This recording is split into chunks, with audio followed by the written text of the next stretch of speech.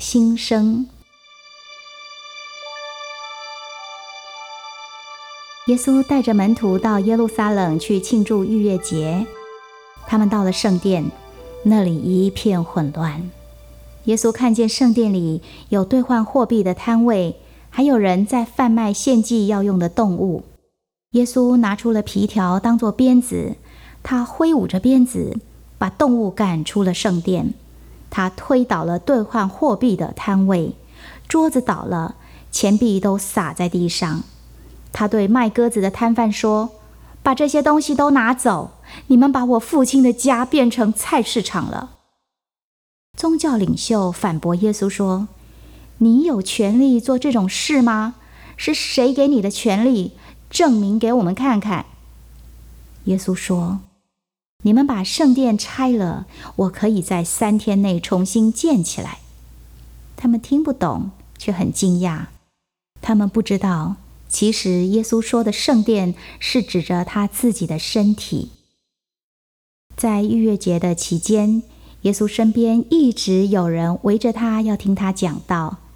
人们也想要看看他行的神迹，之后才决定要不要相信他。尼哥底母是一个犹太的领袖，也是一个经学家。有一天晚上，他来找耶稣，他称呼耶稣为老师。老师，我们都知道你是从神那里来的，因为我们都看到你行神迹。耶稣并不拐弯抹角，他直接地切入了重点，对尼哥底母说：“注意听我说，一个人除非有重新生出来的新生命，否则不可能看见神的国。”尼哥底母无法理解，怎么可能？一个人怎么能够回到母亲的子宫里面，重新再生出来一次呢？耶稣解释给他听说，如果一个人要上天堂，一定要先经验身体的出生和灵性的出生。如果你只出生过一次，你就会专注在这个世界上的事情。那些在灵性上面出生的人，就会专注在灵性的事情上。所以你一定要有第2次的生命。